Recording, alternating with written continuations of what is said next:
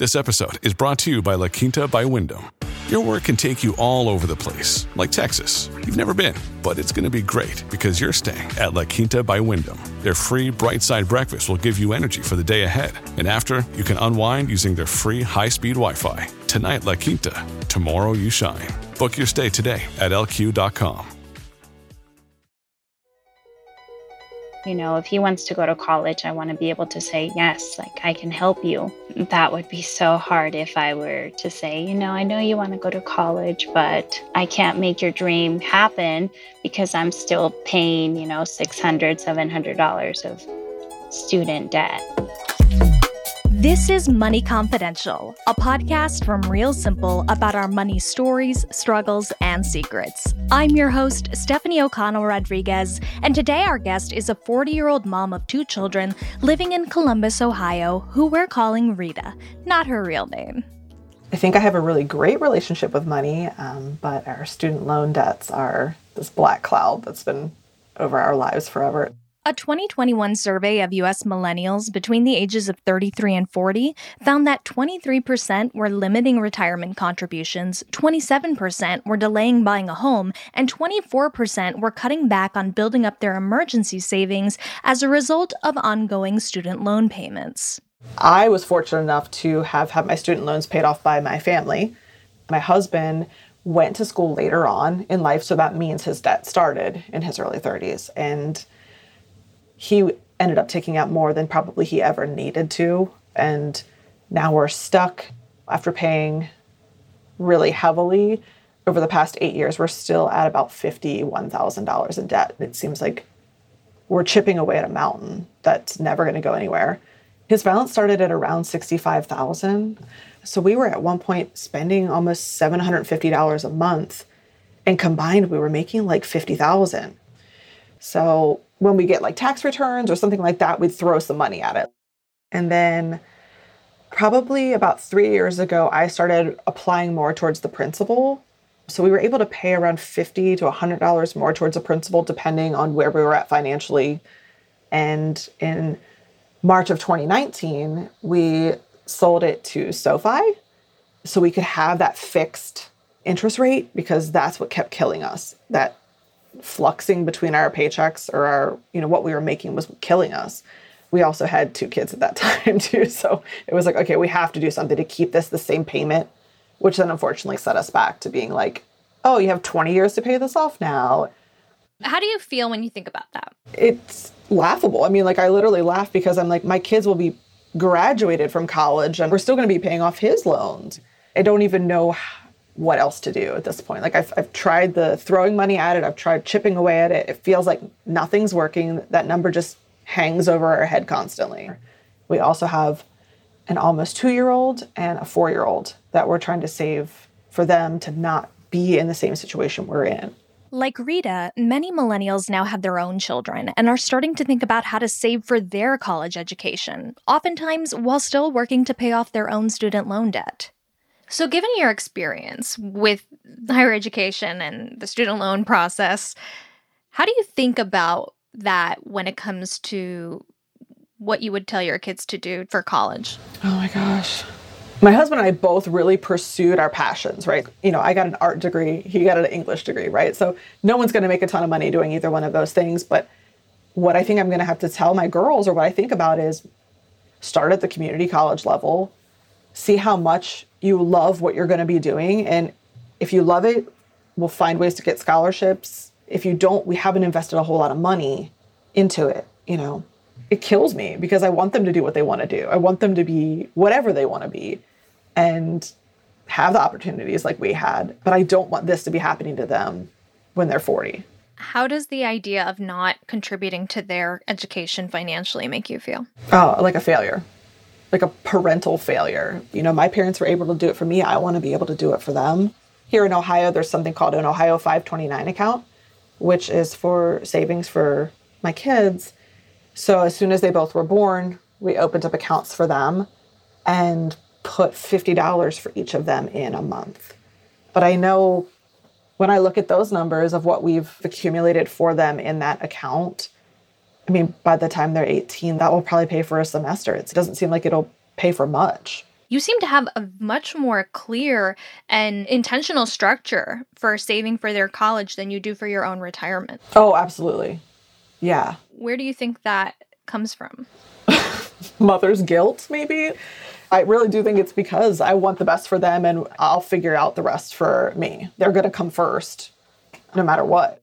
I mean, honestly, I'd have to maybe decrease each one of the girls' payments by $25 a month. So put 50 in ours and 25 for each one of them. You feel defeated. And the habit is more important than the amount. You can always optimize, change, shift later on. I think just getting this in place where this is something you're incorporating into your plan, even if it's not at the level that you want it to be at, it's more about the habit and having that in place than it is about having it perfectly in place. How did you find out about the 529 plans? I had a friend who had already had a child, and he was like, you got to get this 529 thing for your kids. And he kind of turned me on to it. So I dug in a little deeper and was like, okay, this is easy. There's a little portion of it where you can have grandparents or a relative contribute, which at the head of every Christmas email or every Christmas season, I'm like, please, they don't need any more toys. Just contribute to their education. Do you have a sense of how you would begin to kind of approach the process with your kids about having even the conversation around college and affordability? I think that just being as transparent with money is how we're going to have to approach things. And there is no magical safety net that's going to pull them out from some of the decisions that they're going to make. So being really mindful about how you're spending your money. And that's how my parents kind of taught me to think really critically about the money and getting them a retirement account as soon as possible. Because I didn't have that until my 30s and my husband still doesn't, and he's in his 40s. So making sure that they are set up for success before they even start their careers or start their schooling for their careers. But definitely trying to teach them from as soon as they can retain how these little things with your money and credit cards and student loans and retirement, they all affect each other and they're going to affect you later down the road. And that's when you're really going to feel it, because you're not going to feel it right away. When you're 40, this is going to be on your mind every night before you go to sleep. You're never going to sleep again. The wave is crashing on you and you don't know it's coming. And then you're underwater, thinking you're a failure. Even though many still feel burdened by their own student loans, 77% of older millennials said they would put off their retirement to pay for their kids' education if they had to. But with the oldest members of the millennial generation, like Rita, at or approaching 40, future levels of Social Security unclear, and more weight on personal retirement savings as jobs with pensions and even 401ks become less and less accessible, the balance between paying off the past while saving for the future, both your own and your children's, can feel impossible. So after the break, we'll talk to New York Times columnist Ron Lieber about how to manage the financial and emotional minefield of saving and paying for college, when, as Lieber points out in his new book, The Price You Pay for College, your total tuition bill could add up to more than what some families pay for their homes.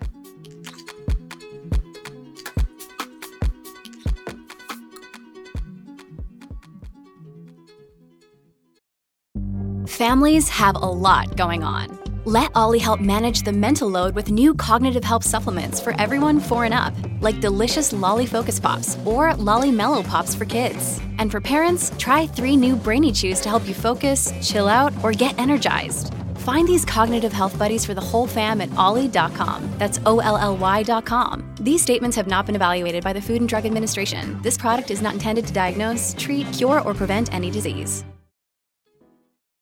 It's a really large number. It's super confusing. It involves our children. It's, the kind of thing that's just custom built to keep you up at night. But putting it off and not planning is not a recipe for happiness. It's just a recipe for future anxiety and possible disappointment, including disappointing your child. That's Ron Lieber, the Your Money columnist for the New York Times and author of The Price You Pay for College, an entirely new roadmap for the biggest decision your family will ever make. Just a note, I interviewed Ron via video chat from his New York City home, so you may hear the occasional sirens in the background of our conversation. It is tempting to turn financial planning and all of the trade-offs involved into a sort of like bloodless economic science, but that's not what it is at all. And because there's so many feelings involved, particularly when children get in the mix, that it's almost impossible to give people practical advice that is based entirely on science and data that's divorced from the strong feelings that we have about wanting to take care of our children, right? So in this particular context, the advice about the trade-offs between saving for college and repaying debt and saving for retirement, often goes something like this, right? If anything bad happens and the oxygen masks fall, put them on yourself first, right? It goes against all of human nature. I do encourage people to confront the math. And so if your student loan debt is ticking away at, 7 or 8% interest because you didn't consolidate at 2 or 3%, and you have the opportunity to save for retirement in a workplace plan that'll match your savings, that match is up at 50% return or a 100% return right away. I would argue that it is foolish to turn that down, right? So maybe you only save as much so as to get the match, and then you divert the rest, towards your debt at 8%. And then you save $50 a month for your kids starting as soon as possible so that at least you're going to be able to make fewer trade-offs or have more choices on the back end. But look, for all of us in our financial lives, almost every day involves some kind of a trade-off.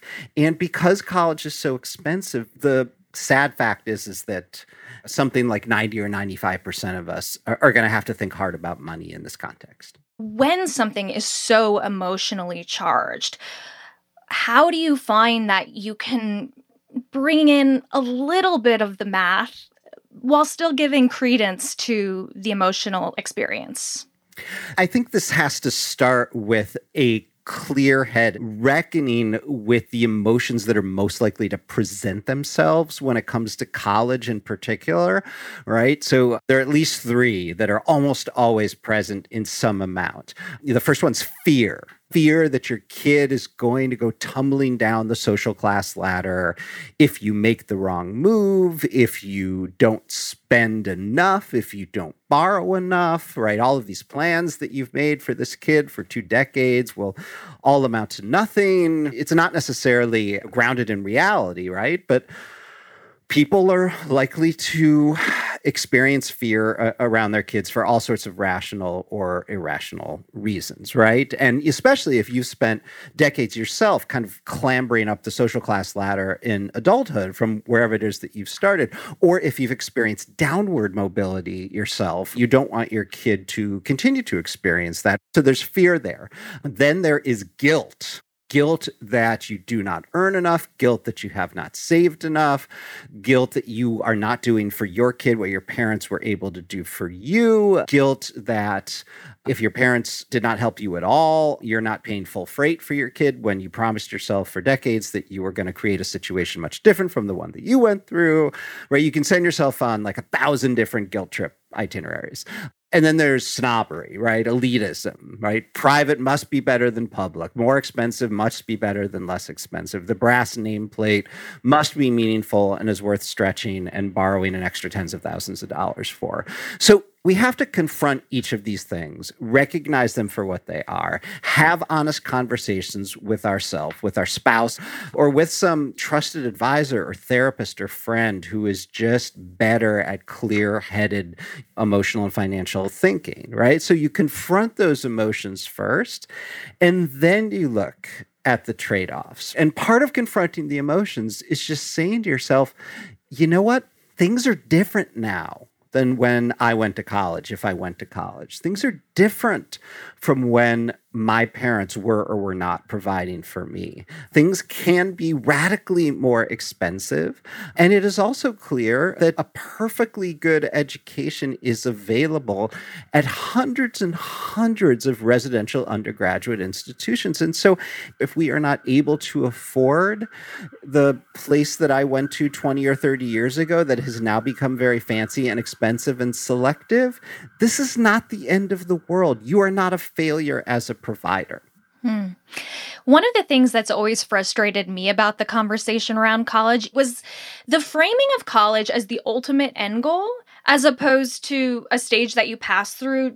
It almost feels like we're setting ourselves up for a framework where, of course, we're going to sacrifice everything because that's it. That's the end, as opposed to like, that was just the beginning. Absolutely. So from a parenting perspective, it's easy to get all kind of bollocksed up in your head about this stuff, right? Because as a parent, this feels like they are leaving and they are not coming back. Maybe they're coming back for, summer, right? But you don't really want them to come back when they're 22 because that's a sort of failure to launch, right? This is the end in many ways. And where they get in and the bumper sticker you put on the car, right? Or like the Facebook sweatshirt reveal or Instagram for the kids, right? It feels like a trophy, a gold star measure of your own achievement, not just as a kid raiser, but as a provider. And I would just encourage people to flip their thinking about that entirely, because the point of the exercise is not some nameplate college. The point of the exercise is a well-adjusted adult who goes out into the world and finds something that they're passionate about and becomes happy in whatever it is that they decide to do with themselves for the rest of their adult life. That is your job. We are in the adult-making business as parents. We are not in the business of manufacturing college students where success is only measured by whether your kid gets to go to a place that only accepts a single-digit percentage of students. That's not what this is about. Yeah, I think that's a really good reframing of how we think about the value of a school emotionally. And I would wonder what you use as a framework for assessing value of a college education financially. Sure. I guess on the most basic level, we have to start with the data that exists. And the data is pretty scant, right? But one primary kind of baseline point of going to college is to finish, right? And it turns out that at all sorts of schools, including plenty of ones that you've heard of and feel quite desirable, only 50 or 60 or 70% of the people who start there as 18-year-olds actually finish within 6 years. So they need to finish. They need to graduate, hopefully, with a reasonable amount of student loan debt if you cannot afford to write a check for the cost. And some schools are better than others, both about keeping their costs down and not kind of nudging or slyly encouraging both the undergraduates and the parents in particular to take on more debt. And they should. So we have data on completion. We have data on average debt amount, both the students and the parents. There's some data about starting salaries, about what happens to people after they do finish. Now, much of that depends very much on majors, right? And a computer science major at the University of Texas at Arlington, they're going to have a starting salary that's not going to look all that different from what a comp sci major at Rice University might be making, even though those schools are $250,000 apart in their price tag over 4 years. But it's certainly worth looking at those things. It gets much harder when you try to measure things that either are more qualitative. So the whole question of how much somebody learns at any given institution. This is not information that we're actually privy to. They're not testing them on the way in and on the way out. And if a big part of what you think you're paying for is for your kid to get an education, we don't actually know that much about that. If you're buying them a network and you think the network at Rice University or Southern Methodist is going to be better than the network at UT Arlington, Rice University isn't exactly standing up in the group information session for high school seniors, offering quantitative data on, the percentage of undergraduates who get internships that are paid with Rice University alumni. Like, this is data we don't get, right? We should. And we certainly don't get Consumer Reports type customer satisfaction data, where they're talking to alumni 1 year out and 5 years out and 10 years out. We can figure out how well the Toyota Camry held up after a decade. But we don't know how well the Rice University degree holds up and how people feel about it 10 years later when they still have $22,000 in student loan debt. I wish we did.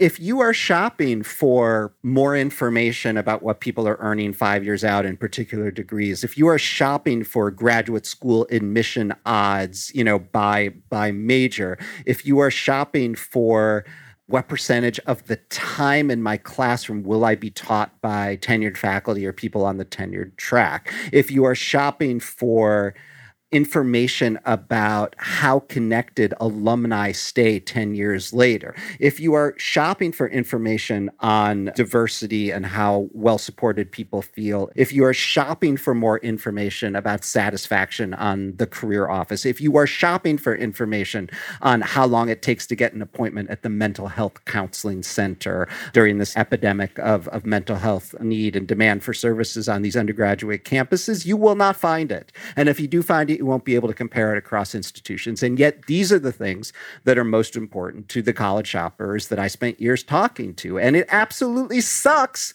that we can't get access to this information. So I just encourage people to ask more and more pointed questions. I'm basically trying to raise an army of better informed consumers who feel entitled to more data. And we should feel that way when the rack rate on these experiences now tops $300,000 for 4 years. Yeah, I very much agree with that. And I do feel like a lot of this frustration with the system winds up getting misplaced into judgment on the way other people are financing their kids or their own college education. I see a lot of this shaming of, well, you should have gone to trade school or you should have gone to a community college. I have every sympathy for parents who go tens of thousands of dollars into debt or co-sign on $50 or $75 or $100,000 to provide a sort of dream school education to their teenager. I totally get how that happens. And the schools are absolutely trying to push you to do that in many circumstances through the way that they package their financial aid offers. And so no judgments from here. I would encourage you to ask yourself some uncomfortable questions about how it might feel to need to work another 3 or 4 years on the back end, and what happens if you can't work physically or nobody wants to hire you at that point. Like, what sort of decades-long sacrifice might that mean in terms of your retirement lifestyle? And what are the odds that your kid's going to have to bail you out, right? These are real questions that I want people to consider. But no shame, no blame on, whatever choice you make for yourself. Given all of the complexities and the potential cost for a standard issue residential undergraduate education, it's so tempting to try and beat the system through various means. And there's a bunch of ways to do it, right? You can go to community college and you can start there for 2 years and then transfer. You can enroll in an honors college or an honors program. You can go to college outside of the United States. You can try and pursue an athletic pursuit that gives you a better odds of admission or maybe even a scholarship. You can take a gap year to try to improve your odds of admission that way or increase the amount of maturity you're bringing to bear on your education. So you can join the U.S. Armed Forces. These are all things that you can do, right? But you can imagine all of the pitfalls and trapdoors that exist. With community college, you're going to have to work really hard and pay very careful attention to make sure that you get all of the courses that you need that have a 100% guarantee of transferring to the four-year school that you're trying to get to. And what degree program are you going to try and pursue at the four-year school? And what if that changes? And what if the course requirements change? And, what if you can't get into the classes that you need at the community college because it doesn't match your work schedule or your commuting schedule or the availability of the one professor who teaches the thing that you need that the UCSB, biology program is going to want you to have as a prerequisite, right? This stuff is not simple. And it's hard for a teenager to be directly on top of it, for 2 straight years. But it's possible. Right? Now, same thing's true for something like going to an honors college or honors program. The very basic question that most families fail to ask is, oh, that's interesting. Very cool that you have this kind of like elite cloistered off program here. What percentage of the kids who start actually stick with it?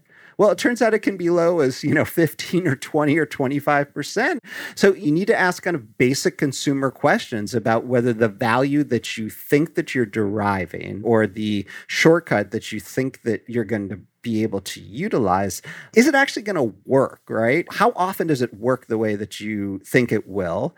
And what are the downsides? Speaking of teenagers, how does a parent facilitate that dialogue, especially when it comes to thinking about the price tag? Sure. I mean, let's begin with what's just totally, completely wrong about the system, right? Which is that college is wasted on 18-year-olds. It's completely bonkers that we're sending these teenagers off for this incredibly expensive experience, right? You should go and do something else for a year or 2 or 3 and bring that experience back to bear on your undergraduate education. And no, gap years are not just for the rich and entitled. There are all sorts of ways, particularly now with the labor shortage that exists in the United States, to go off and earn $20,000. And if you can stomach living at home and if your family's willing to let you stay, you can put a pretty big chunk of that money away. You can learn a lot about the world and what you might want to do in it.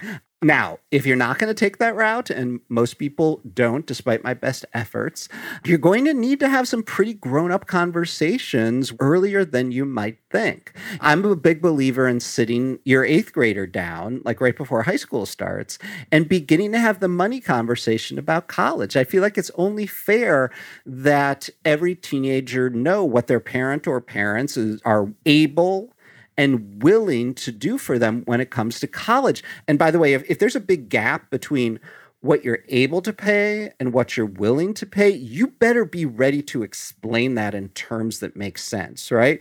Because they're going to swim right into that gap between ability and willingness and make you feel really lousy if you don't have a logical explanation for why you may have the ability to pay full price for Southern Methodist University or Emory, but don't have the willingness because you think, well, Emory is not Duke or SMU is not Rice, right? And people make all these nutty distinctions like, well, great or state, right? What does that even mean, right? Great for whom? You're basing it off the U.S. News list? Like, you're going to make distinctions based on Ivy League schools that are worth paying for? Well, it turns out that a lot of the Ivy League schools don't provide a very good undergraduate experience. Shh, don't tell anyone.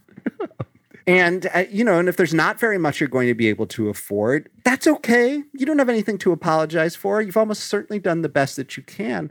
But kids should be ready to go into high school with the head of steam if they're going to need to, in effect, earn their way into the schools they want to go to through academic scholarships or qualifying for admission at selective schools. They're going to be willing to give them the need-based financial aid that will make it affordable. So don't just spring this on them junior year. I feel like if you're bringing up a money dialogue with your kids for the first time when you're talking about college, it's going to be really hard to have an honest conversation about value. And since we're talking to somebody who has young kids in this episode, I wonder if you have any thoughts about, okay, how do we make sure that we start these conversations early, and what are the best practices for conversations around value more broadly with children? Thank you so much for bringing that up, because you are absolutely right. If the summer after 8th grade is the first time you have a serious money conversation with your child, it's not going to go very well because they're not going to have context for these large numbers. Starting with smaller numbers when the kids are single-digit ages, and you go from, a $4 a week monthly allowance to, thinking about 2-digit purchases when you're, buying something inside an app to like contemplating a bicycle that you want that might have a 3-digit cost. And then, there's the conversation where, every kid wants like the high-end phone that now costs like a low 4-digit amount of money. And then maybe they want a car when they're 16, and like a used car that won't kill them is probably $4,000 or $5,000 at least. And so these numbers get ever bigger. And you begin to introduce to them some of the components of the household budget. So by the time you're ready to talk about college, they have a pretty good sense of what these larger numbers mean. And oh, by the way, right around then, if not sooner, they're going to ask you what you earn and what you have. And if you want those numbers to make any sense, you're going to need to have been explaining these smaller ones all along. How can those parents who might not know what the post-secondary educational landscape will look like in 15 years, how can they think about what they need to save for college? This is a hard one. I took this question to the guy who literally wrote the book on the topic. There is a book out there called The End of College, which makes a very good case for the best possible case that really could be made for the eventual disruption of residential undergraduate education in America. And he's got a daughter who is maybe 8 or 9 years old now.